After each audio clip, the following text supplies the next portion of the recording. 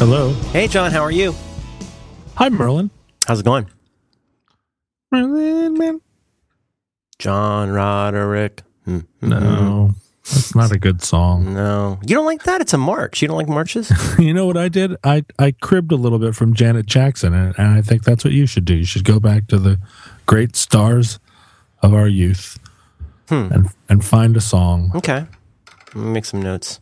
But, I mean, you know what? I didn't have to find it. It's like a kind of synesthesia when I hear your name and when I hear your voice. Huh. Who had that? Was it Baudelaire? Who had it? Somebody had that. Proust? Baudry. Who's the guy that says, who's a TV guy? That's not Bruce the guy. Lee? That's what I'm thinking of. You know what? I tell my daughter this. You know the thing about Bruce Lee. I don't know if this is true. Bruce Lee's success. Because he's a great actor. He's a terrific actor. Yeah. You know, the thing is, he's a very moving story. Very moving story. But you know what I heard Bruce Lee says? Bruce Lee says if you want to break a board, and I'm not really sure how effective that is from day to day, but if you want to break a board, you know what? You don't aim for the board. You aim 2 inches behind the board. Wow. That affects me in day-to-day life. You keep aiming 2 inches behind the board. I've never hit a board, but I know when it happens, I have a pretty good idea where to aim. I'm surprised he seems like he might have done that in metrics. Isn't he from Hong Kong? Yeah, but that was before metrics were invented. Okay. That's how Uma Thurman got out of that coffin that was buried 6 feet underground. Oh, and that the movie with the guy who likes feet. That's right. So that was okay. Okay. I think about that all the time because I have I'm a claustrophobic and I have a fear of being buried alive. It's not funny, but do you know that's you've probably researched this in your many sleepless nights. You know that's a thing, right? You're not alone in that by a long shot. Oh, about being buried. I haven't researched it because it's not a thing that is not a topic that I want to socially network around. Okay. So you're not on Quora, like asking questions about, or ask Metafilter, like the best way to deal with. No, it's something that I just want to put out of my mind. When it comes into my mind, I ask myself, how did this get in my mind? And then I just work to get it out. Can I be honest? I don't buy that. Is that right? Oh, you kidding me? You keep cigarettes around your house just to make yourself stronger. It seems to me like you're the kind of person who might actually, I don't know if you want to get Ken Stringfellow's coffin, but you would get some kind of a coffin that you could practice with. It's really, even talking about it now is giving me the creepy crawlies. I think it was Poe. I'll have to look this up, but I think it was Edgar Allan Poe had the same, he did the thing where they put the guy brick the guy into the cask of the Amontillado. A cask of Amontillado. I think he had some kind of a special coffin that had like hinges and a phone. He had a plan. I'm sorry, I don't want to upset you, but it just seems to me that you're a man who arguably thrives, if you like, lives by confronting your fears. I don't think Edgar Allan Poe had a phone in his coffin. I don't have a way to prove that. just going back on the timeline. You don't think so? Not at all. He couldn't have like I don't know. He might have had a bell. Give me a quick one. Hit it. He's alive. You'd need a pretty big fucking bell to be heard 6 feet under. Well, I think what it is after they bury you, it's too late for the bell. But during the period where you could actually just knock on it and get people's attention. So maybe more like a mausoleum. Yeah, right. Okay, maybe, yeah, if he expected to be buried above ground. What about when you call your butler? Don't you pull like a large silk rope and then that rings in the butler's pantry? What do I do? No, well, you had a butler's pantry on Supertrain, right? On Supertrain, I have a butler's pantry, but here around the house, I just use one of those vuvuzelas. Did you know that those spread disease? Vuvuzelas? Turns out that is a huge vuvuzelas. Yeah. Think about that. Think about a vuvuzela. And I think of vuvuzela, I don't know how to pronounce that. I don't really care.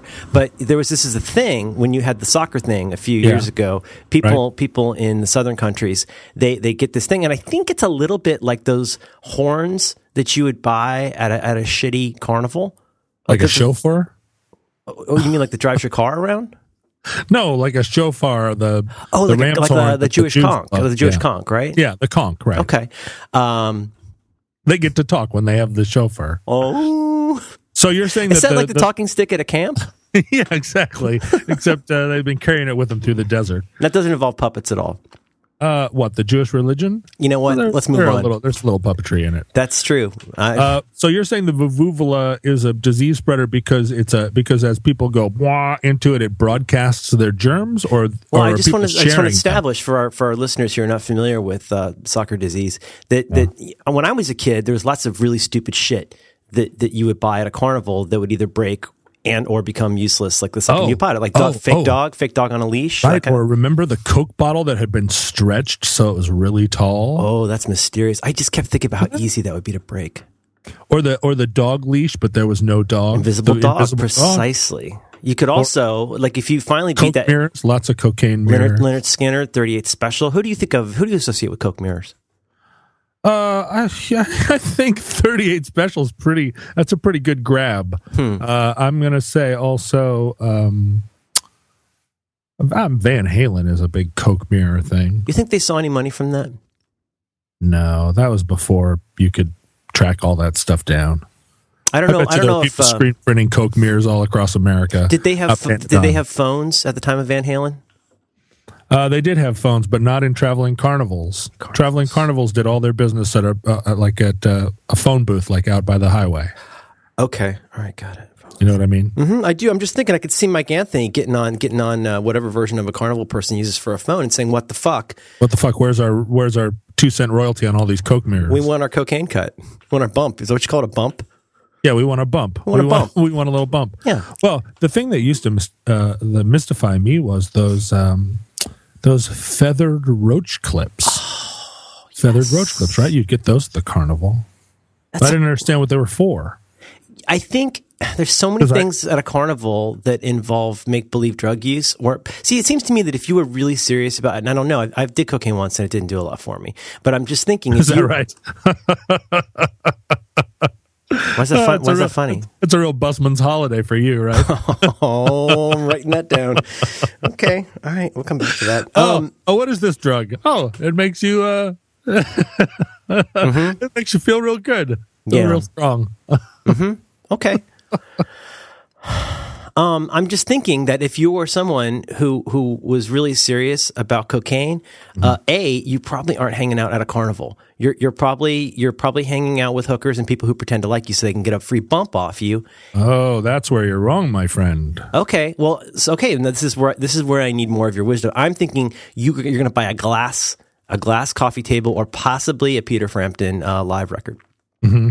And you're going to use that. Now, I don't know, do razors, I've rolled weed on those, but now, and you've had cocaine before.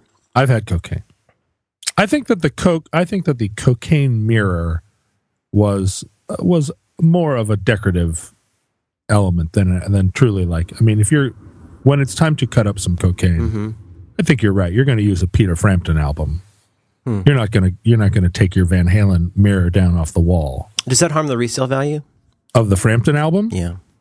Well... Depends who's buying, right?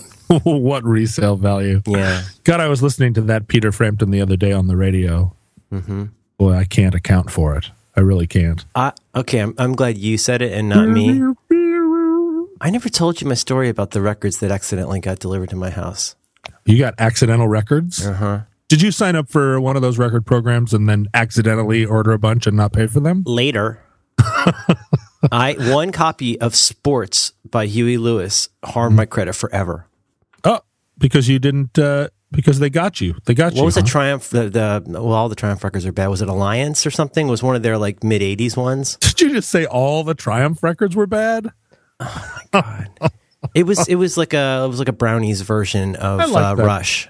I like. Don't you think they were kind of fake Rush? Yeah, they were fake Rush. They he even tried to sing high and stuff. But 38 Special was fake Skinnerd. No, they had a huge pop sensibility. Well, so did Triumph. I disagree. You don't think Triumph was the pop Rush? That's exactly Triumph during the age of payola. Triumph got their shit jammed into heavy rotation on MTV, and that's why people know who Triumph is. MTV. Oh, you bet. The Fight the Good Fight video constantly that was on. I'm talking about album oriented radio. They call it AOR in Canada. That's right, AOR. Except they put a U in it. It's AOUR. It's called poutine. I didn't even know that Triumph was on MTV because I was too busy driving around. I know. Oh, wait. Is this your locomotive or is this your plane? I was too busy riding around in the passenger seat of a Piper Cub of my friend's Audi Fox, listening to Triumph and mowing lawns all summer. God damn it, John! Can I point out one thing just in passing? And fucking A, I never got back to the Vuvuzelas. Yeah, fuck. Here's the thing, John. I mentioned this before in a previous visit, but you did actually once, in what I think was what you thought seemed like a jokey way, but was obviously serious. When I wanted to drive one time, you offered to put a broomstick up my ass. You've never not driven? And so my question to you is, we know from Pump Chili, we know from this, you're constantly mentioning these people driving around. Did you have a suspended license, and how did you handle it? Why are people always driving you around, John? Were you that bad? That in this particular instance, were you wrecked on Frampton powder? No, I was 14. And you weren't driving at that point? No, I hadn't. Well, you're precocious, John. Technically, here's how I learned to drive. Okay. My dad had an Audi 5000, but it was a diesel. And it had a manual transmission. And he took me out in the town of Girdwood, Alaska, which was at the time a town that had no paved roads. It was just a little dirt town, ski village. And he showed me how the manual transmission worked, and we worked on it, until I could get the car going. I guess I was 15. I had just turned 15. And then periodically, on his whim, it would never happen when I asked, but on his whim, he would throw me the keys and say, Go practice the car. You quit doing the voice. He'd say, go practice the car. Go drive around. But here's the rule. Don't go over 30 miles an hour. Without warning, he would just spring it on you. Don't go over 30. Pop quiz, hot shot. And so, okay. So I would get I'm 15, right? And I'd go out, I'd get in the car, I'd start it up, I'd stall it a couple of times, I'd get it going. And then I would drive all over Girdwood and pick up every kid I knew. And we would go out to the airport, the Girdwood Airport, which was a dirt runway, about a mile long. And we'd start at one end of the runway. And we'd drive out on the runway, and we'd floor it. And, it's a diesel, right? So it takes forever. Is this an operating airport where planes landed and took off? Well, yeah, but it's one of those Alaska airports where if you're a little airplane and you're flying into the airport, you look down and you see if there's anybody around. And it's really more like an off-ramp. There's a frequency that you get on the radio and you say, Girdwood traffic, this is Cessna 634 Mike Alpha or whatever. Is there anyone around? And then you take your hand off the microphone. If nobody says anything, then you're like, okay, it's all me. You don't expect to have an Audi 5000. We didn't have a radio, obviously. Cessna Mike 17, that's for clearance. Could we please get John Roderick off of the runway, please? Over. We'd start at one end of the runway and we'd floor it. But, it's a runway, right? So you have all the time in the world. And the Audi, we'd get up to 115 miles an hour or however fast this thing could go. Whoa. And then I would pull up the emergency brake.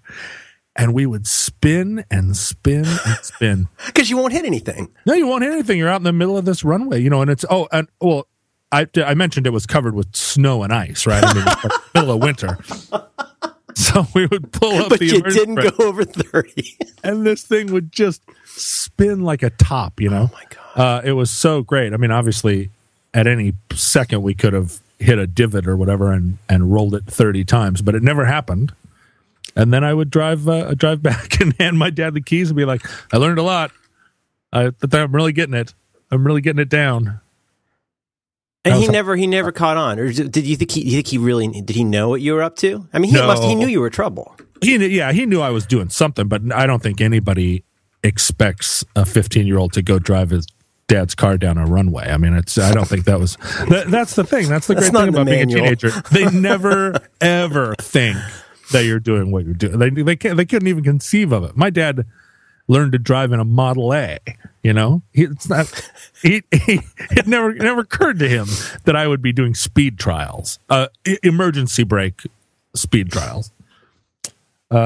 Even before you did, I guess you were deep in autodidacticism even before you realized it, because you ever seen like on cable TV, they'll do those shows where they show how you can become like a secret agent chauffeur. Like you get one of those heavily armored cars that's just super, super heavy, because you need a special kind of chauffeur if you're going to have an armored, sedan. You have to know how to get out. Like if drug dealers have surrounded you, how you get out.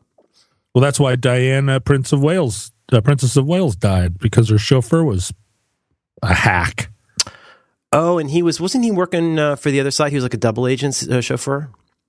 Well, I don't know. That's what they say. He was definitely working for Faid or whatever her boyfriend's name was. But, he was drunk, and he obviously didn't know how to drive his car because he crashed. It's like in project management, pick one. Like you can be drunk or a double agent, or one of those things, but you shouldn't do all of this. And those cars am I right though? They're extremely heavy because of the armering. And I don't know if the glass makes it heavier, the special glass. Yeah, they're very heavy, very, very heavy. So they don't get good mileage. They don't get good mileage.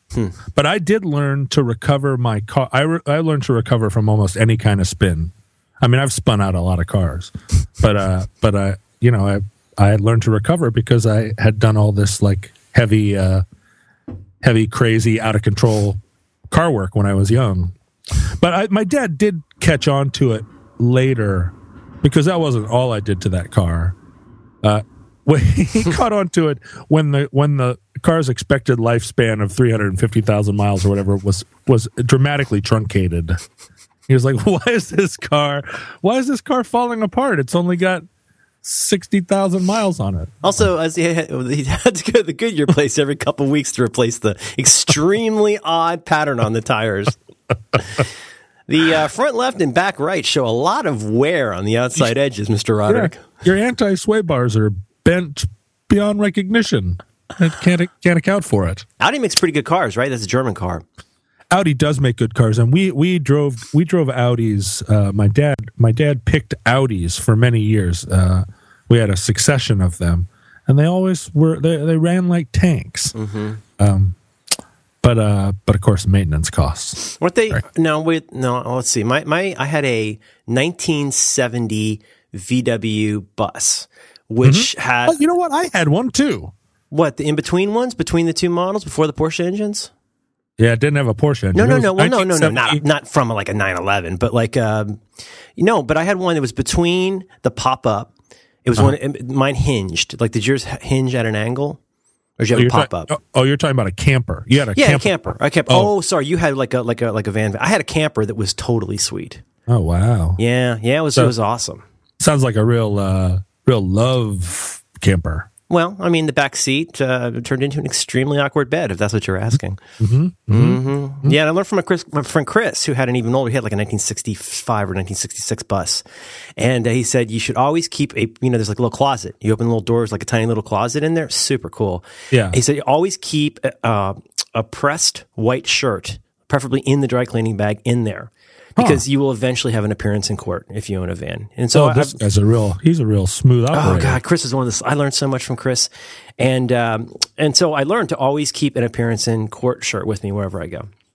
That's very smart. Yeah, because if you show up and you're wearing like a Kind Bud shirt with all like red and green. Right. Mustache rides, 50 cents. My bus actually caught on fire in Sprague, Washington. Is that right? Were you not changing the oil? No, they're air cooled. That's my problem. I seized mine up because I wasn't changing the oil enough. No, I changed the oil, but I think what it was that it actually had a cracked block, and I drove it for a long time, just short distances. Mm-hmm. But I took it on a long road trip, and it caught on fire. That's the same. That same Chris, God, he's just the best. I had a what is it? A gasket, a header gasket.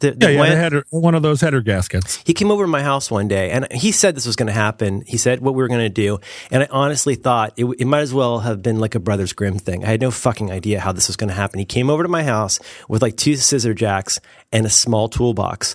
And a few hours later, we had taken out my engine and replaced the gasket. And it was the most magical. We just moved. You put the scissor jacks up, and then you just roll it a little bit, and you've taken the engine out of your car and you're repairing your own. We had that book, that little cartoony book that everybody had, that awesome VW. Yeah. Not for dummies, but you know what I mean? That awesome, cartoon book about how to fix your VW. I remember it well. And it worked. We did it. I mean, and you have to understand, for me, like, I don't know how to make chocolate milk. And this blew my mind. Guys like that, I have always loved and admired so much. The ones that are like, oh, you have a blown head gasket? Here, let me come over and help you fix it. Oh, God, I wish I had that.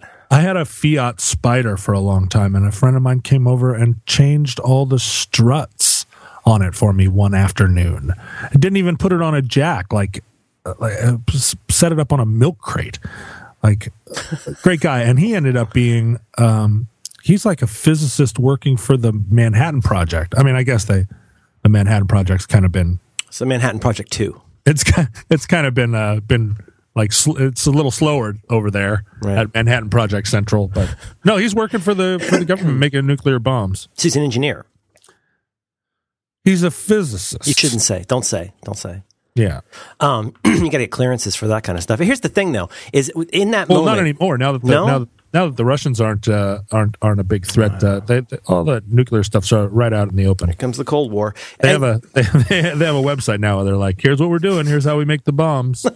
No worries. You can just get a PDF. Yeah, get a PDF. But that experience had a big effect on me. First of all, it made me feel extremely like a penisless, incompetent man. But it was so cool. I really get like car guys now, because back then, before you get all the stuff, like our VW now, we have an ancient 1996 VW, but still, it's got the thing where you plug in the thing and it tells you what's wrong with the car. You know what I mean? But back then, I think it's kind of cool that, especially with VWs, again, there's some things you got to give the Germans credit for. And in that case, like having a kind of engine, a true people's car, if you like, where you could actually do that yourself was really inspiring to me. Yeah, they're about as complicated as a sewing machine, or even less complicated than a sewing machine. You ever sew? I have sewed.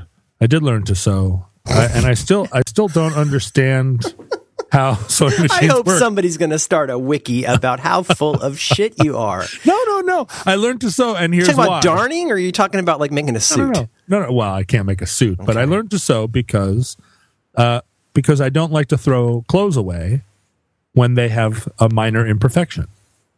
And so I used to bring my clothes to my mom when I was in high school and say, "Can you fix this ripped jacket? Can you fix this pair of trashed jeans," or whatever? And my mom comes from that sort of Depression era way of thinking, where it's like,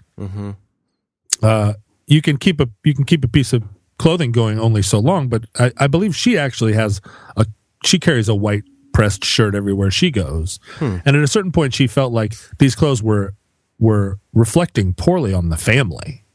Like that I was out there wearing these patched, I looked, like a hobo, which is what I was shooting for. But she was like, no, it's time to retire this garment. A learned hobo.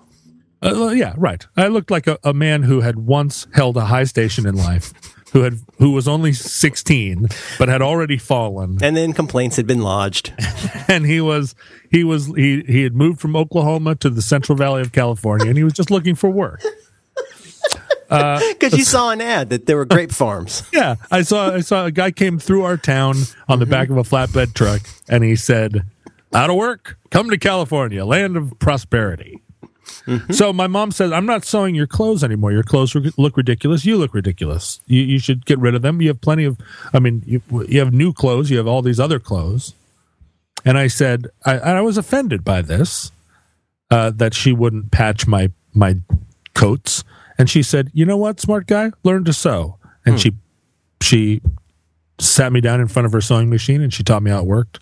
And for a long time, so of course I went to the fabric store immediately, and I bought reams and reams of fake fur and pink leopard stripe taffeta and like yellow corduroy. Those are hard. I mean, it's hard enough to just take a piece of like cotton fabric off a bolt and get it to run a straight line. You were working with some very challenging textiles. I really was, and my idea was you wanted to look like a retarded bath mat.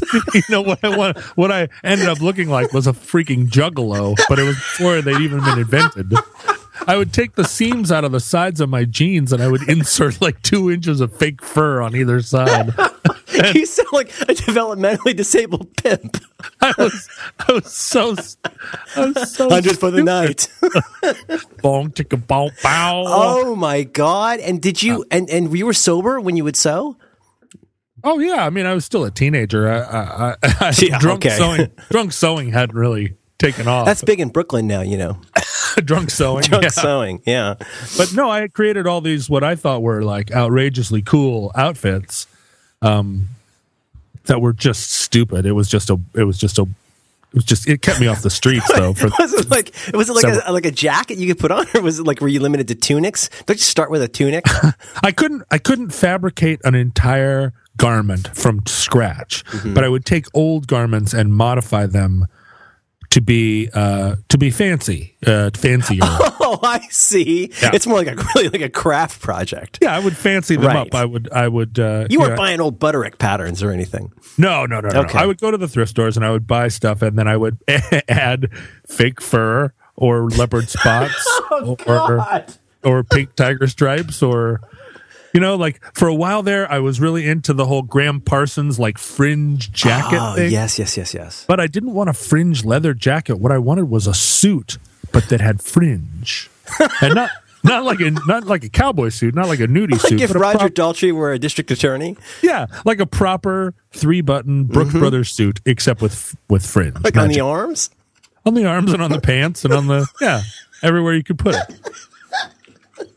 Unfortunately, do you have any sketches of that? I don't. There are some pictures floating around. I think my junior prom tuxedo had pink tiger stripe lapels. Oh, come on! Yeah, well, Did you wear Converse? I had nice clown shoes like Oxfords. No, I had wingtips. I'm not a jerk. You're not an animal. I'm not a fucking animal. I don't want to speak for her, but I have a friend who I believe listens to the program, whose name is Bridget, and she is I don't know if you've seen. She does amazing like needlework and all kinds of different crafty stuff. I'm just saying, as someone who listens to the show, I'm saying you might be able to cross her palm and walk away with some pretty fucking amazing. I'm saying like some bespoke fucked up outfits. I don't know. I have lots of friends who sew, and I'm just saying, John, if you want to crowdsource this, you might be able to get some extremely disturbing clothes that actually fit you. Well, I have always said if I came into a truly like awesome amount of money, if Supertrain works out the way you hope, if Supertrain works out, and I have cash to burn, the first thing I would do is have my clothes tailored. Oh, you know, before I did anything else, before I bought a fancy car, before I went on a trip, I would go somewhere and I would have my measurements taken and I would have people start making me clothes. Because real clothes that come from the rack just do not fit. You shouldn't even call those real clothes. They're not even clothes. My friend Buzz did this. Buzz was in London and went to like, I don't even know how you say it, Savile Road or whatever. Savile Row. Sorry. Oh, God. I got every aspect of that wrong. He went to Tom Sawyer Island. Anyway, so much for me trying to sound smart. Anyway, he went to the Cuddy Up Closey district. Yeah, right. And he went in there, and Buzz, who I don't think would mind me saying, is like myself, is a not tall man. Mm-hmm. So, like in my case, like for example, I mean, just in terms of being simpatico here, like I don't know, right now I'm like a 34, 32 in jeans, which is like sometimes weirdly hard to find. I feel like I must have a very odd body shape. So even when I find clothes, they still fit weird. And that's hard for Buzz. I have another friend. She actually used to be a reporter at NPR who's like under 5 feet tall. And like the only clothes she could find is like children's clothes. It's ridiculous. Right. So in this case, Buzz. Although I like the sound of that. Yeah. Yeah. She did worked on, Science Friday. So in Buzz's case, so he's in London. He goes to Seville Road Day, Seville Rodeo Drive, and he went in there and he got what is called a bespoke suit. He fucking went in there and like a guy made him a suit, and it was impeccable. Like Charlie Watts does. Does he do that? Charlie Watts wears these amazing suits. I'd love to meet that guy. Sevilla Rodeo Drive. I think he dislikes the Rolling Stones as much as me, and he does. And I mean, I don't know as much about jazz, and I don't swing, but He can swing. You know how hard he can swing?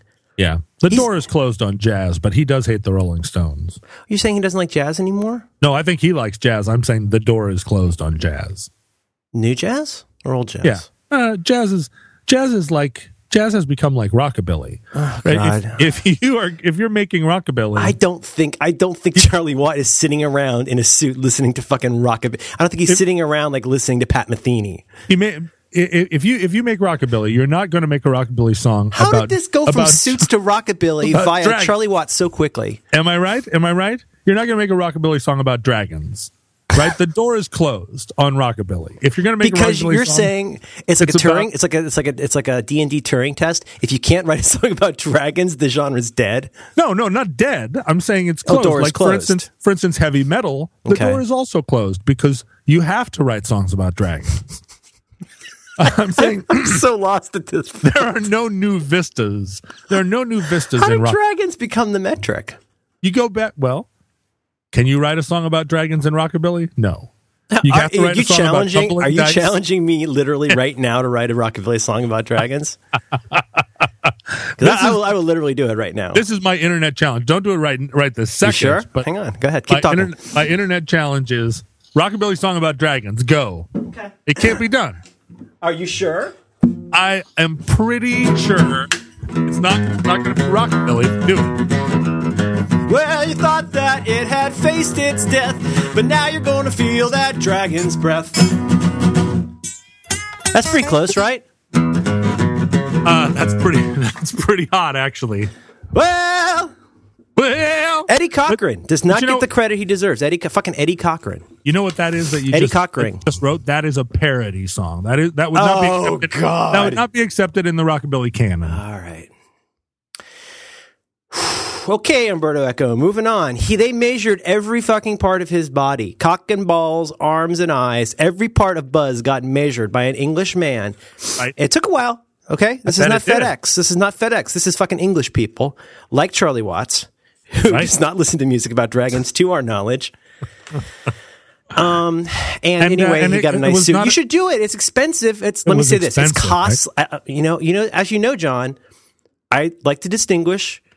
I'm going to say this for the record because I think people wonder when I speak to my kids. I distinguish between costly and expensive. Oh yeah. I'm a word guy, and I distinguish between cheap and inexpensive. Aha! I think the suit that you buy at Marshall's, blankets and pillows notwithstanding, I think the suit you buy at Marshall's is inexpensive and cheap. Right. I think there's a chance the suit you buy on Savile Row, it could be very expensive. It's certainly going to be costly, but it doesn't have to be expensive. And can I tell you why? Because unless you gain a large amount of weight, that's going to last you. It's like the suit. It's like the Polish invasion suit you got, right? The English guy. The Polish invasion suit. A lot of that music is pretty amazing. Do you remember that? Do you remember the Polish invasion? Sure, I love the Polish invasion. That sparked that whole Polish sound. Remember that Csikszentmihalyi did Invade Me Do? It was amazing. So anyway, there's a company in Oregon that makes lumberjack boots for lumberjacks. Okay. And you can find them online by Googling the Big Black Boot Company. That's not the name of the company, though. It's called what the hell is it called? We need a gayer name. No, it's a proper company, and they have a proper name. Got it. But they make these boots, these lumberjack boots, for lumberjacks, and these are guys who their boot and their chainsaw. That's basically their whole kit, right? I mean, you wear a denim jacket, but it's your boots and your chainsaw that really that's all you need to spend money on. Oh, is it? It's Westco. It's called Westco. Oh, because I just found boot.com. Well, yeah. The Westco existed before boot.com. Okay. If you go Big Black Boots and then look for Westco, Wesco. Anyway, so they make these lumberjack boots, and the lumberjack boots are more than $500. Right. But I really, really, really want a pair. Oh, these look nice. They got really nice sewing machines too. And they make them to your foot. You go down and you show them your foot, and they make the boot to you. And so I've done an unscientific poll of everybody I know for the last couple of years, because this is a large investment to buy these boots. And I've gone to everybody and I've said, what's the most you've ever paid for shoes? And my female respondents have said, anywhere between $200 and sometimes $400 or $500. But I have never met a guy who's paid more than about $150 for his shoes, for the most expensive. Who's straight. Who's straight, right? That's true. I have not asked that many fancy men how much they've paid for their shoes. I see expensive men's shoes online, but I don't live in that world so much. The $1,200 shoes. I know there are some men in Texas who pay $2,500 for their cowboy boots. But anyway, I have been teetering on the fence of buying these Westco boots for like 5 years. But I haven't been able to pull the trigger because it's just, I know that what you're talking about, they are expensive, but what was the other word? Also, costly. They're costly, but they are also value added. I'm not sure. Well, I mean, assuming again, I just think this is something. There's a big asterisk here. Well, they're two so asterisks. Well, yeah. Like number two, you don't want to lose them, because if you lose them, you'd be bummed, right? If you accidentally leave them in a hotel room. But number one, what if you, God forbid, become heavy and start retaining water? Because then you can. My feet get fat. Yeah. But I think that'd be great. And that's Let the me thing, ask though. you, when was the last time you left a pair of boots in a hotel room? Oh God, what time is it?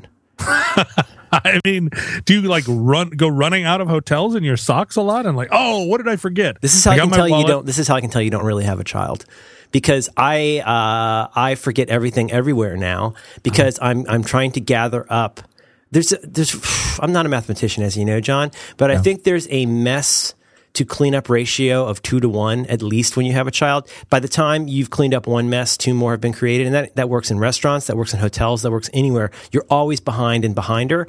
And so I'm scurrying to make sure I've got my wallet, let alone, a stuffy toy and some lumberjack boots. So that's just my thinking, is I would think about that. But no, you're mindful. You answered your own question. You're not a man who leaves lumberjack boots in a hotel room, so I don't think that's a concern. Well, the thing is, if I wear a pair of lumberjack boots into a hotel room, I'm going to be wearing them out of that hotel room. You know what I mean? You might keep them on the whole time and not lay on the bed. I don't bring them along and are you somebody who unpacks his suitcase and puts all the stuff in the drawers? How many days? In a hotel room? How many days? 4 days. You bet. You're going to unpack. Otherwise, I'm going to be like an animal living out of a suitcase. That's not right. For 4 days. John, it's not complicated. I'm not. You're implying that I carry a lot of clothes, which I do. But what I do is, I'll use the top drawer. The bottom drawer is for all the marketing materials. Everything in the room that has a logo on it goes in the bottom drawer, and then the top drawer is for underpants and socks. So when you roll into a hotel room, you really I spread out. Yes, I come on everything, and I unwrap the soap, and I really get in there. I get very comfortable. I roll around on all the towels. See, I sometimes find that I am staying in very expensive hotels because various times people fly me places to do things, and they think that I am a fancy person, right? And so they're like, "Oh, they could give you half a tent, and you'd be fine." Yeah. They're like, "Oh shit, we'd better put him up in this really fancy hotel." So I go into this hotel, and everybody else in the hotel is clearly conscious of themselves as being fancy people. And they don't like me even being in the lobby. They can see me walk in and they're like, I see. He's acting like he belongs here. And that makes it even worse. But I go upstairs and I'm staying in this fancy hotel and I'm living out of my suitcase. I don't unpack. I just dig in my little bag to get my shirt that I'm going to wear that day, which is all wrinkly. And every once in a while I look around and I go, maybe I should have unpacked. I can already tell why you don't. You don't even know. Maybe you're not saying. And we'll cut this out if this is too much. But here's the thing. I'm just going to say, I could see you being a man who's very suspicious of drawers for any number of reasons. I think one of the things is you need to be ready to run. You don't know what's going to... I'm not talking about fucking fires. I'm talking about like when shit goes down, you do not want to have to be opening, let's be honest, probably a pretty filthy drawer to gather your clothes and put them in a bag. You got your shoes on, right? Right, because you sleep in your shoes. I could see you sleeping in your shoes. I could see you walking in, looking at the back of the door for where the map is for how to get out, and going and making sure that it's accurate, correct, and up to date. All the doors open out. Yes. I could see you having literally a suitcase by the door, ready to run, or maybe, you know what, maybe by the balcony in case you have to jump 5 stories. See, you don't want your doors opening out. That's the law, John. Did you ever heard about the Who concert? Who concert? You got a doors that got to open out now. Well, okay, your no, exit. You know what? You're right. Hinges on the outside, right? Is that why? The doors have to open in because if they open out, you could block it from the outside. You know what? I take it all back. You're right. In public places, doors have to open out. Hotel room, for obvious reasons, you don't want the hinges on the outside. Is that what you're thinking? Well, neither the hinges on the outside nor do you want it to open out. This is a thing you learn in Alaska because when it snows 6 feet in the middle of the night, if your door opened out, you'd be really in trouble. If it opens in, you can open it in and then you dig a tunnel. Also, a gumshoe could stick a chair into the doorknob. Exactly, and then you're stuck. Yeah. Now you're a fucking damsel in distress in $500 boots. That's not fun. You're held prison in your room by a gumshoe. Usually what I do, if I need to get out of a hotel room fast, I throw the bag out the window, and then I take the stairs. And then the bag is like, I go out the exit door, the bag's right there. Because you know what? In the ensuing mayhem is all those people who they're running around in their underwear with nothing. I'm confused. They're carrying hotel ice.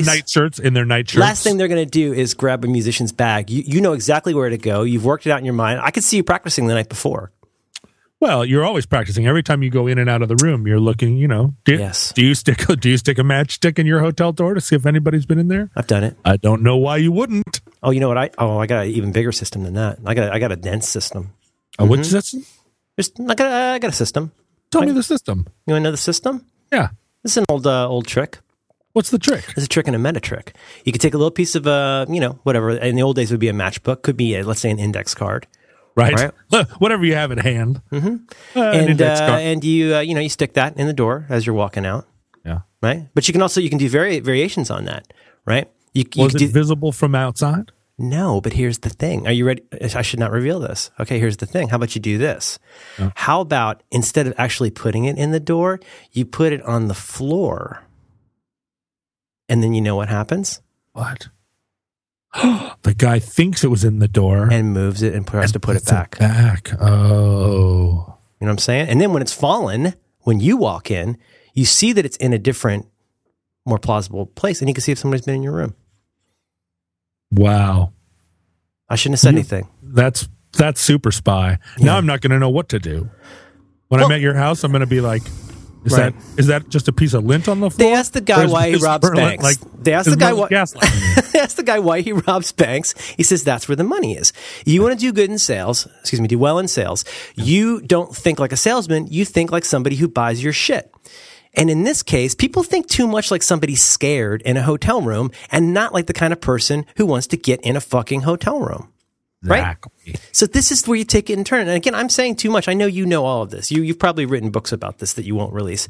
But I'm just telling you, there are things that you can do. There are things you can do. You know what I don't want to say. What I do, I do lots of things like this. I'll do things like leave $100 just inside of a door. So if somebody comes in, you're a crackhead, what do? You break in, what do? You don't have to make it a 20. Doesn't matter. You put bills just out of sight of the door where you couldn't look in and see it. They come in to rob you. What do they see?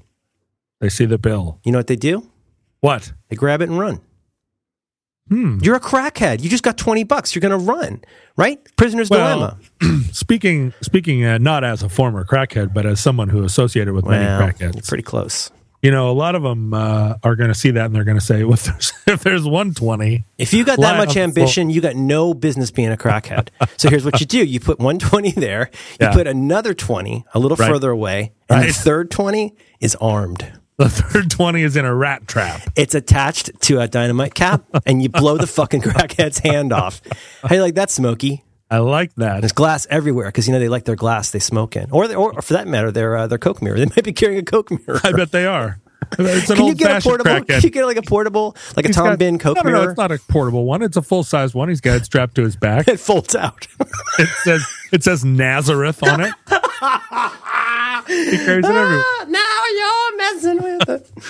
Son of a bitch! A vuvuzela is a large horn, and if you've been to a carnival, you'll know what this is. It's a piece of shitty plastic that's like really long, right? It's a long, horny thing, and then there's what I believe they call it a bell. Is that right? You call the flared part at the end a bell. And so if you're a little kid and you're a dumbass, you try and win that milk bottle game, you can't win, whatever. You get the thing, and then you put it up to your mouth and you go like this. That's exactly the sound, yes. That was accomplished using a paper towel roll. So what are you doing? What are you doing when you do that? I know you're ahead of me on this, but this is the problem with these South American people. Do you hear what I just did? Yeah. I'm making a noise with my mouth that is causing my lips to vibrate inside of the tube and make a sound. But can you guess what's coming out of my fucking lips? Spit 'em. Tons and tons of spit. You get... Sput 'em.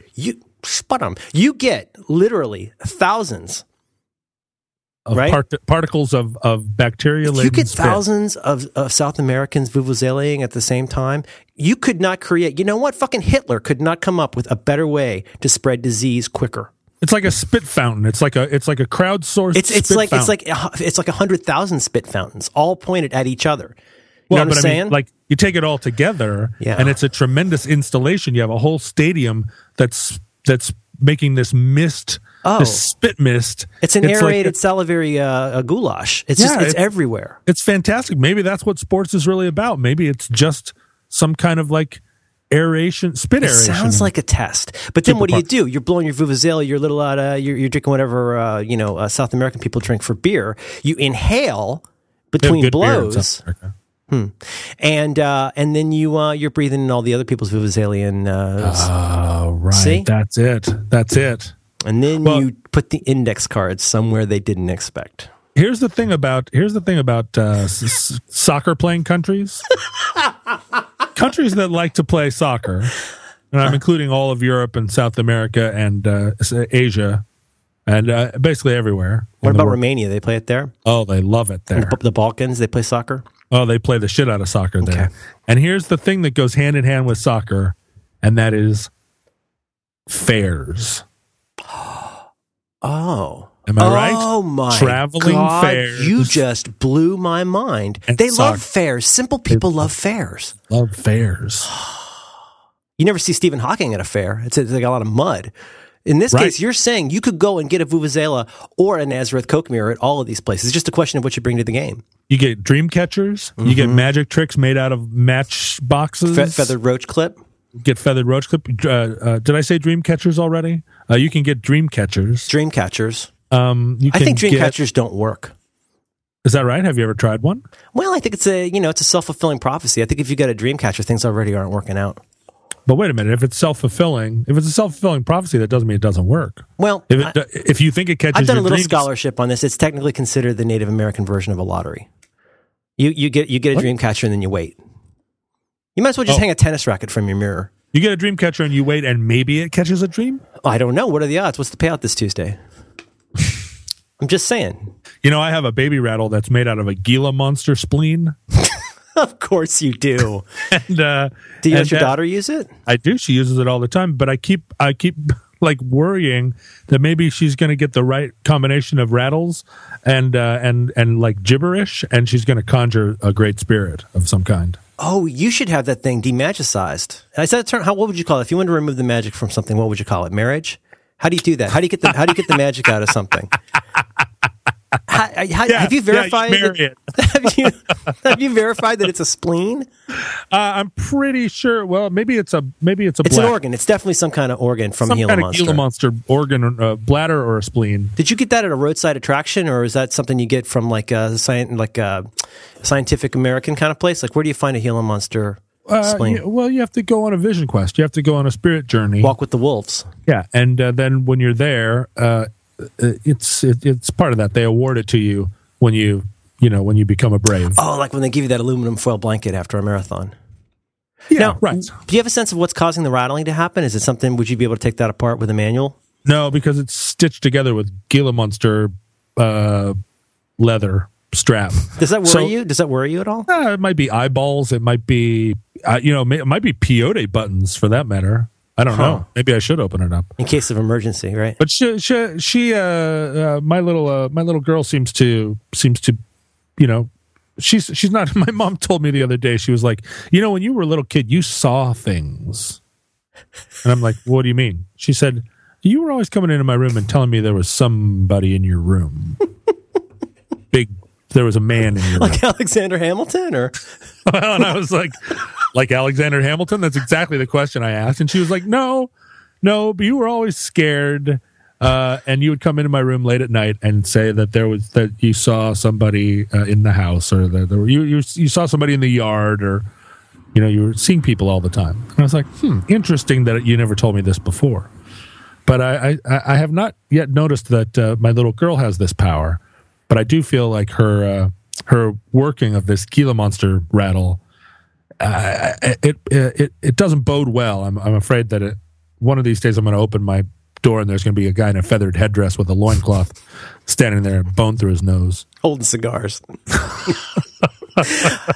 John, I got to tell you, they say this is true for breast cancer and basketball and all of those things. It's genetics, right? You can't. You got to be tall and have that gene, right? Not for breast cancer, but I'm just saying in this case, be a basketball player. Can I just say your mom? She's a very sober, even person. Does she still listen to the show? I have no idea. Okay, probably not. We never fixed her bug. The thing is, though, that's in the genes. Now, I don't know if that comes from your dad's side or your mom's side, but there's something in you. I don't think you just start seeing shit in your room for no reason. I'm saying... You want to know the scariest thing that ever happened to me with my mom? I was out in the yard. I was probably 7, 8 years old. I was born on Friday the 13th. I did not know that. Born on Friday the 13th. So when I was a little kid, I thought that gave me some warlock powers. And so I was out playing with some kids, and I was like, all right, sure, you guys have Tommy guns or whatever, but I'm going to cast a spell of holding on you. Or I'm going to, this is before Dungeons and Dragons was even invented, but I was casting some warlock spells or whatever. And my mom was walking through the yard and she kind of, perked up her ears and caught a glimpse of me, like doing some incantation over my friends because I was born on Friday the 13th. Mm-hmm. And she marched over, grabbed me by the shirt front, lifted me off the ground, pulled me very close to her face and said, "Do not mess with things you don't understand." Your mom? Yeah. And put me back down on the ground and walked away. She's the most rational person I've ever met. And and it chilled me to the bone. It still chills me when I think about it because I have spent my whole life waiting for her possibly to reveal to me something. Okay, we're cutting all of this out because given that she is the most rational person that either of us have ever met, she had a fucking reason to put you in her face. I have no idea. She knew that you were sticking a fork into Satan's light plug. Obviously she knew something was up. She knew, maybe it's like a Bewitched type situation where she knew, there's a Dr. Bombay in the family or something. I've been wondering my whole life. I keep waiting for her to initiate me into the circle. How do you think? And it sounds like if I could say it, and if you can say, have you stopped having those visions? I mean, apart from the aliens in your French doors, have you stopped seeing men in your room? I mean, all my pillows turned to owls fairly recently. Is that from Ross? They're from Ross. That happens to everybody. They're an assortment of pillows from various places. While you're using them? But they were, I woke up in the middle of the night and I looked around and all my pillows were owls. I'm sure I told you about this. Can I tell you about this? Absolutely did not. I looked around, all my pillows were owls. Like big owls? Pillow sized. But not like snow owls. Like pretty big. Well, yeah, like snow owls that were even bigger than snow owls. They were the size of pillows. Horned owls. Oh, yes. White owls. Horned owl. Oh, God. Like the cigars? Like those little cheap cigars? Like a white face? They were pillows, but they were owls. They had beaks? Yes, they were my pillows. I have a lot of pillows. I have 8 pillows in my room or whatever. And they were all owls. And they were all watching me. My God. They were watching over me. And so I shook off the sleep until I was awake. I was sure I was awake. I was very conscious, like, okay, wake up. And I was awake, and they were still owls. Oh, come on. And they were just on their side? Well, they were all arrayed in various ways. Some of them were sitting up on their little owl butts, and some of them were on the floor. That's chilling, John. That is fucking chilling. And they were, and so I did not feel good about it, but they weren't hostile. Mm-hmm. They were just sentries. And so I resigned that this was going to be fine, and I grabbed the nearest owl and nestled up with it and went back to sleep. Could they sound like, you say they're sentries, they're looking over you. Do you they didn't speak to you per se? No, owls can't talk, dummy. Sorry. But you had the sense that they were there for a reason. Yes. Oh, absolutely. Is it a harbinger? That many owls aren't just going to like turn up someplace without a reason. Right. Not without like a Facebook thing. And, right. and they can see so well in the dark. Do you sleep in a very dark room? Do you leave a light on? It's dark. I like a dark room too. And so with those giant owl eyes, they could see you just fine. Like if you were a grub or something, they could see you. Oh yeah. I mean, there was a project. They had a project. Okay. Some kind of owl project. I'm not sure what it was. It was not. I wasn't privy to it.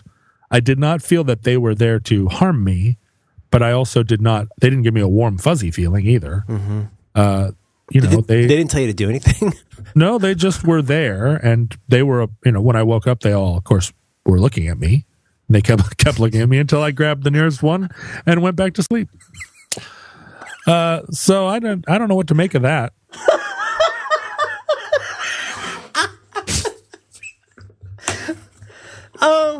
It certainly seems like the kind of thing that in the fullness of time you would want to make something of. Or now if it happens again, if you can if it say... happens again, I'm definitely... Are you going to say something? I'm definitely going to ask some serious questions. Were they silent? I mean, was there like a rough... Yeah, of course they were silent. Okay, well, I don't know. They have fucking wings and talons. It might have been a clacky talon noise or and it sounds to me like they were rubbing up against each other a little bit. Were they very still? There was some shuffling from side to side. Did they blink? No, there were no... I find owl blinking so creepy. Yeah. No, I didn't get a lot of blinking out of it. I mean, it was... Admittedly, it was a short-lived... Mm-hmm. It was only a minute or two. And, I just long enough to... You know how that is when you wake up in the middle of the night. I totally know. Okay, I'm awake now. I'm awake. I saw Abraham Lincoln in my room when I was a kid. Really? Well, I see Abraham Lincoln everywhere. He's our 16th president. Yeah. Did you talk to your mom about this at all? He's on the penny. No. After that that one time, the warlock time, right? I don't cover supernatural topics with my mom, right? Because it would be like walking in and seeing your dad dressed as Ethel Merman. Like it would have an effect, but then it's not the kind of thing you'd be bringing up a lot. Yeah. And maybe it's my mistake. Maybe I've never gone to her and said, "Will you initiate me into our family coven?" I think, John, I've been waiting for you to ask. This might be an Aleister Crowley thing. I think you'll know if and when it's time, just as with your daughter. You know what I'm saying? If that rattle starts making things happen, you know what I mean? You're going to know. You're going to feel it in the sense if you have this in your midichlorians as much as I think you might, you are going to know when it's time. You're going to know. Yeah. Well, I dated a girl once who one time was she was really mad and she was really trying to put me in my place. And she got up in my face and she said, "You know what?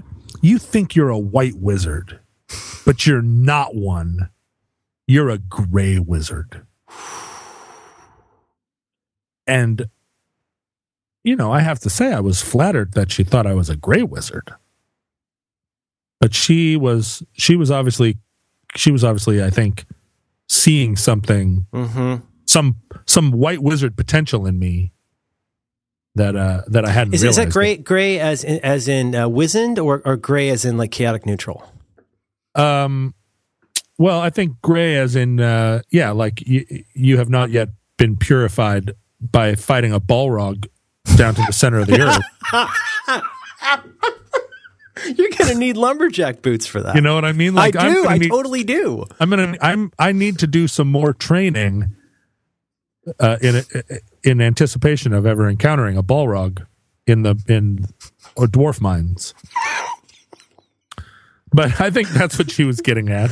John, are you a man you're not afraid of a vision quest, right? You'll do a vision quest. No, I've been on a few. Right. Well, you mentioned in an earlier visit that, one plan you had to I think you were going to go to, was it Tierra del Fuego with your daughter? Is that right? Yeah, we're gonna buy whatever Jeep, the best Jeep we could buy for $2,000. Yeah, and just start going. Fix it as needed. Start going south to Tierra del Fuego. Meet an heiress. And meet an heiress somewhere down on the Pampas. Sorry, go ahead.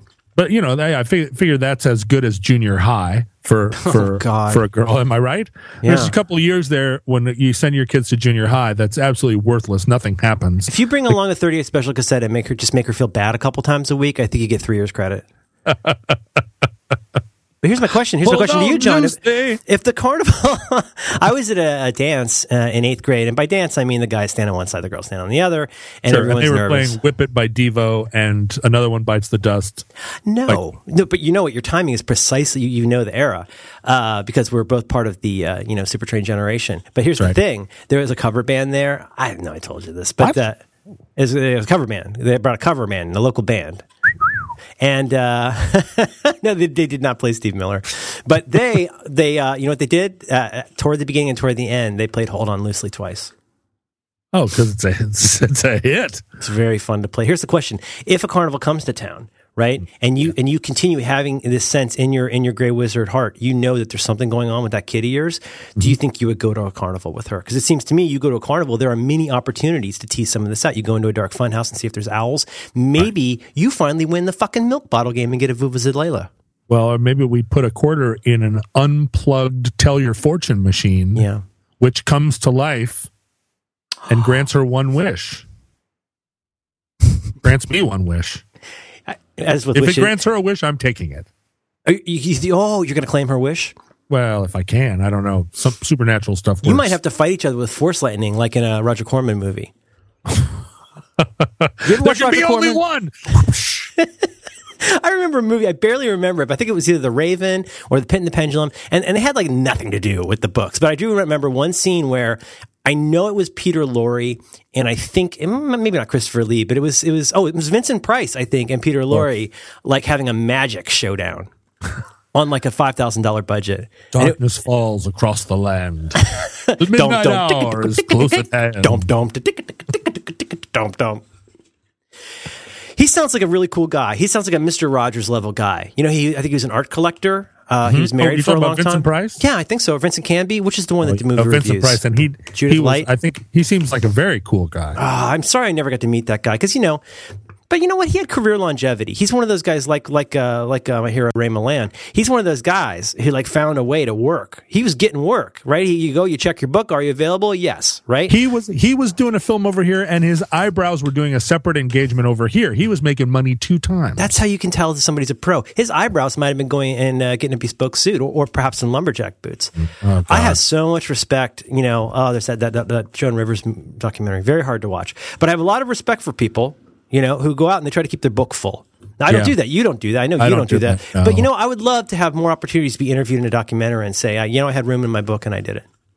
Do you have a book? I don't even have a book. No, I don't. Do you ever heard people talk about their books? Nah, I don't. But I know people who go from one thing to the other. And there's a certain point, there's a certain line in the sand where I feel like some of that is just that you're trying to keep the demon dogs off your heels. Oh. And you're just doing one thing after another so you never stop. You never hear the screaming in your head. Yeah. But then again, the other way of looking at it is that that's really as good as you can get in life. You know what I mean? Like, we all have screaming in our head. We all just need to keep moving from thing to thing. Mm-hmm. There is no value. I'm beginning to feel like there is no value in sitting and thinking about stuff anymore. Oh, John. It's so true. Yeah.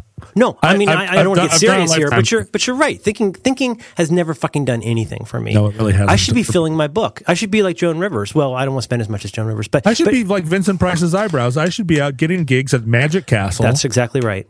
And making things happen and filling up my book. Mm-hmm. And Vincent Price, Thurl Ravenscroft, Paul Lynde, people who say, what time and what do I wear? They show up and they fill their fucking book and they don't have to think. I don't even know if they even unpack. You know what I mean? They're probably moving so fast. Right. That's how you get the center square on Hollywood Squares. That's right. You don't get there by sitting at home waiting for somebody to call. No, you write jokes for the Oscars. You go fill up your book. Got to get that book. I got to get up. First of all, I'm going to write this down. I've got to get a book and then I've got to fill it. I got to pee. I got to pee, but I got to go. Sorry, go ahead. Well, you're 3 by 5 cards. Well, I'm out of cards and I have to pee. Yeah. That's Maybe kind of we could take a break and come back. That's unceremonious end. I have to pee. Yeah. Click. Okay, we'll take a break. Outstanding. Feel better? Yeah. You use that phrase a lot, category error. I don't know what that means. Don't tell me, but I'm going to say I made the category error of, before our show, having a large bowl of soup, a ginger ale, and a Snapple. Oh, those are all liquids. You went to the UW. I did. I don't even know. I don't know. We've never done anything like this, John. Do you think this is going to work okay? What, with the interlude? I think it'll be fun. We could drop in some Goldberg variations or something. Yeah, because we don't have the rights. We don't have the rights for the Hendrix estate. Oh, right. You got to have the rights. I should have improvised something. Although that version of Purple Haze, I think qualifies as jazz. I think. Wait a minute. You know what I'm actually playing? You know what song I'm playing. Holy shit. Well, sometimes sit back, leave something to keep you warm. I'm playing Ice Cream Man. Holy shit. You've been doing it for 35 years. Dixie Cup. That's my other impersonation. You keep saying, "Oh, we should edit that out. Oh, we should edit that out," but we've never edited anything on this podcast. I've edited 2 things, I think, excepting when one of us said boobies. Yeah, had to cut that out. No. I don't realize until later how much I sniff on the show. I sniff a lot, and I don't post-nasal drip. Well, I have allergies. And I take ADD medicine, so I'm sure there's something in between, or I eat a lot of soup. So one time, there was one show where it was unlistenable how much I sniffed, and I went through and I Ira glassed out all of the sniffs. Wow. I never realized you put any work into this thing. I don't. No. That was once. And then there's another time where we had a really good episode, and I cut out 7 hours of arguing about religion. But I'm not going to mention that. We're going to cut all of that out. That's the beauty part. I mean, that's what makes this show. The last episode of our program, because people will listen to this, hopefully chronologically. People should be listening. John, you know me. I don't like to pimp my stuff. I don't like to tell people what to do. You should fucking listen to every episode of this show. And while you're waiting for John to put out the next episode of this show, you should keep listening to it and listen to them in order. Because it's cumulative. It's like fucking organic chemistry, like from John's brain. That's what I'm saying. Yeah, we're building a pyramid, and when we reach the top, we are going to touch the hem of God's garment. Yes.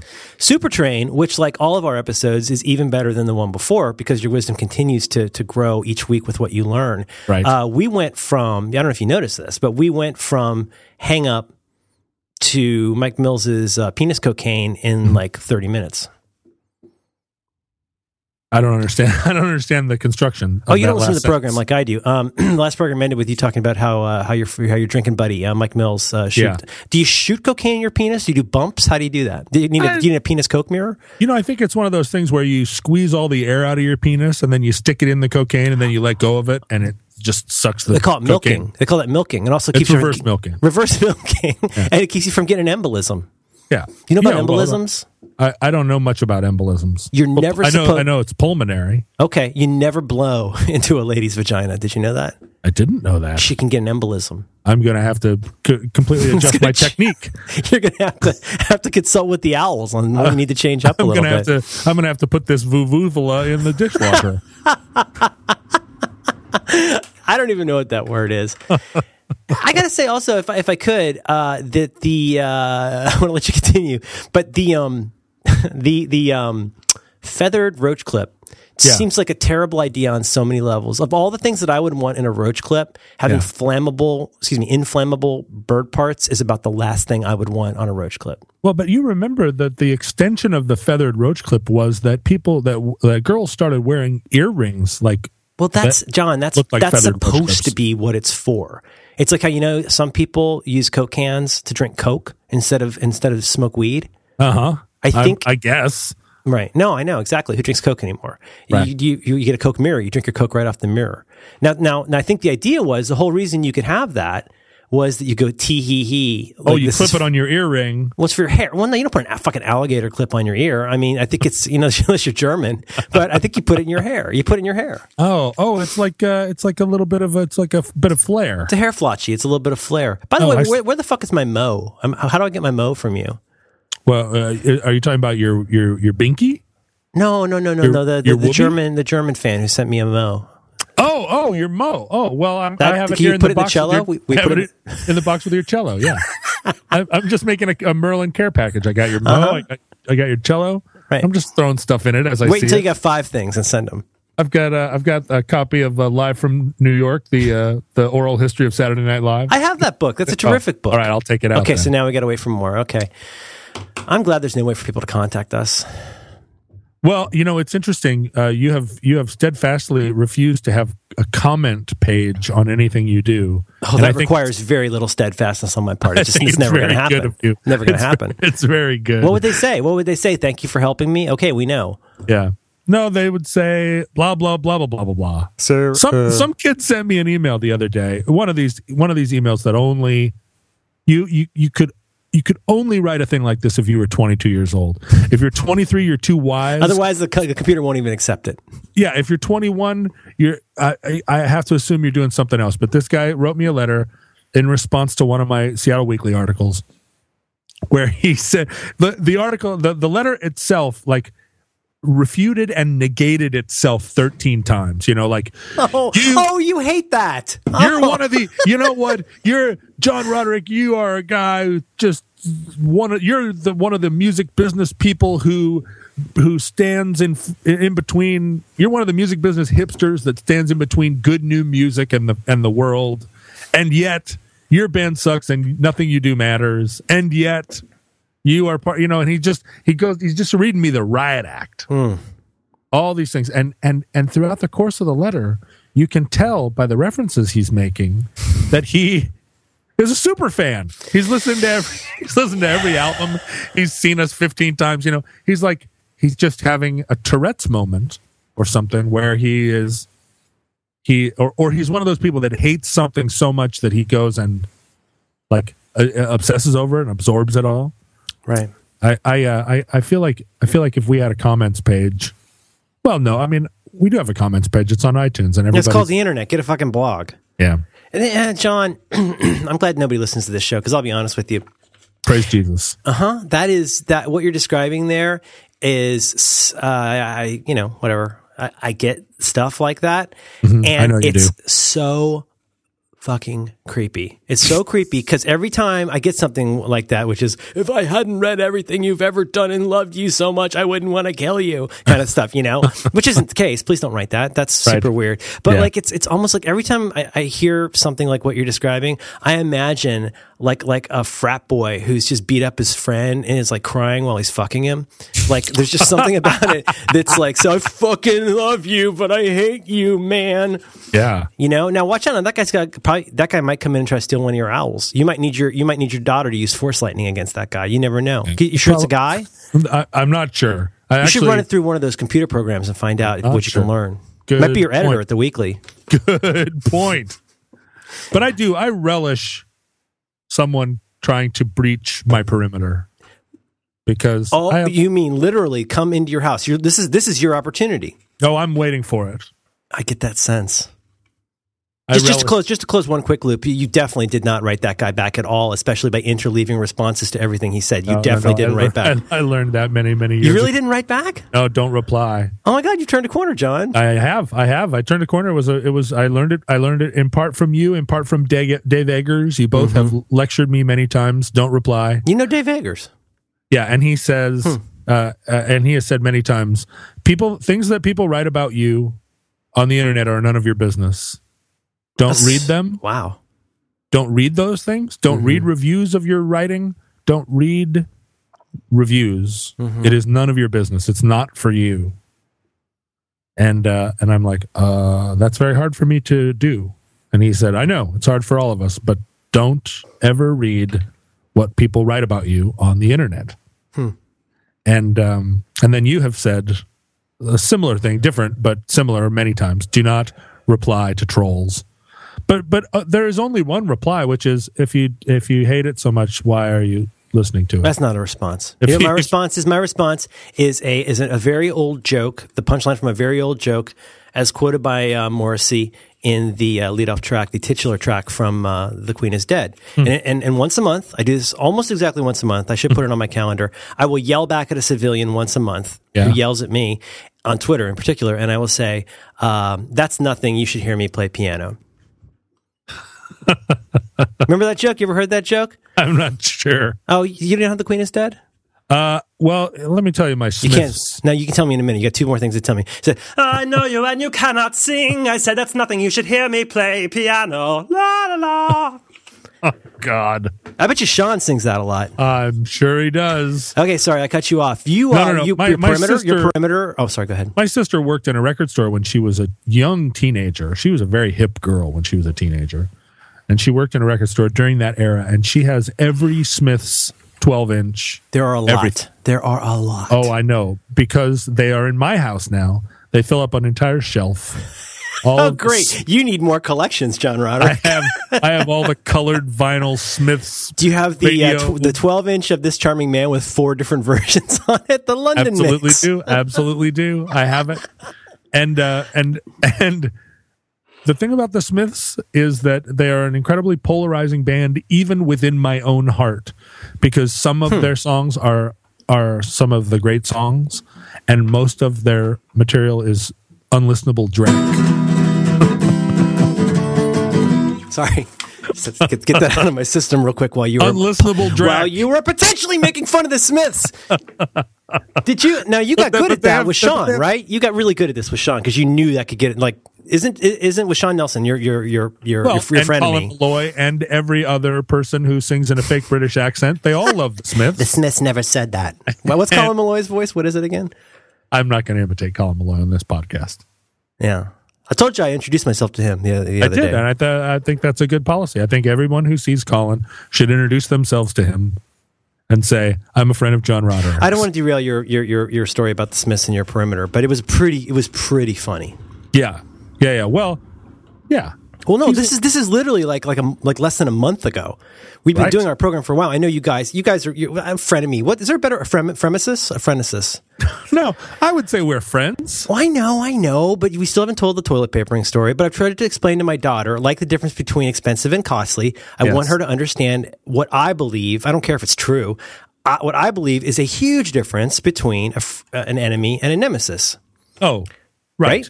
And obviously, you've done that wonderful song with Jonathan Colton. But what I'm saying is, an enemy to me is somebody that you want to destroy and potentially have very little respect for. Right. And a nemesis is like you almost need that person. It's a symbiotic. There's a certain kind of respect that could be grudging or not. Uh-huh. Now, what about the Roadrunner and Wile E. Coyote? I think the Well, you know what? It's not even an even match. I think the Coyote sees the Roadrunner as an enemy. The Coyote needs the Roadrunner. I don't think the Roadrunner needs the Coyote. Then that makes him so mad. It does. That's he's like the grudge fuck frat boy. The Roadrunner is someone who is living in the moment. The Roadrunner has no future, no past. Right. For a while, though, he was your nemesis, right? Wasn't Colin your nemesis for a while? The Roadrunner? I feel like my relationship with Colin Meloy, like a lot of other musicians, like a lot of gay men, it's complicated. A lot of musicians that I respect and admire, my first impulse is to hate them for their success. That's just Alaska. That's the Alaska talking, and also for their talent, and also for their methods, their manners. So Colin and I have spent a lot of time together, and a lot of that time has been in kind of facing each other in a wrestling pose across like maybe a rickety bridge made out of bamboo across a chasm.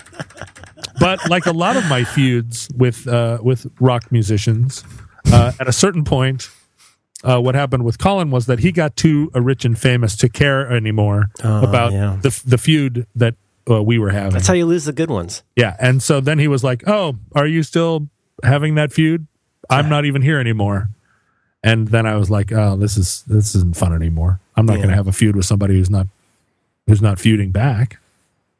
So that's happened a few times as the people that I was feuding with became so rich and famous that they didn't. I think I think that Colin, if he listened to this podcast, I would be getting his goat right now. And so that means the feud is still on. Good. Well, I really doubt. I think he probably has someone who has someone to listen to this. If he does, which he doesn't, probably. But the thing is, let me ask you this. Let me just give you a quick idea here. You have toured with the Decemberists. Yes, a few times.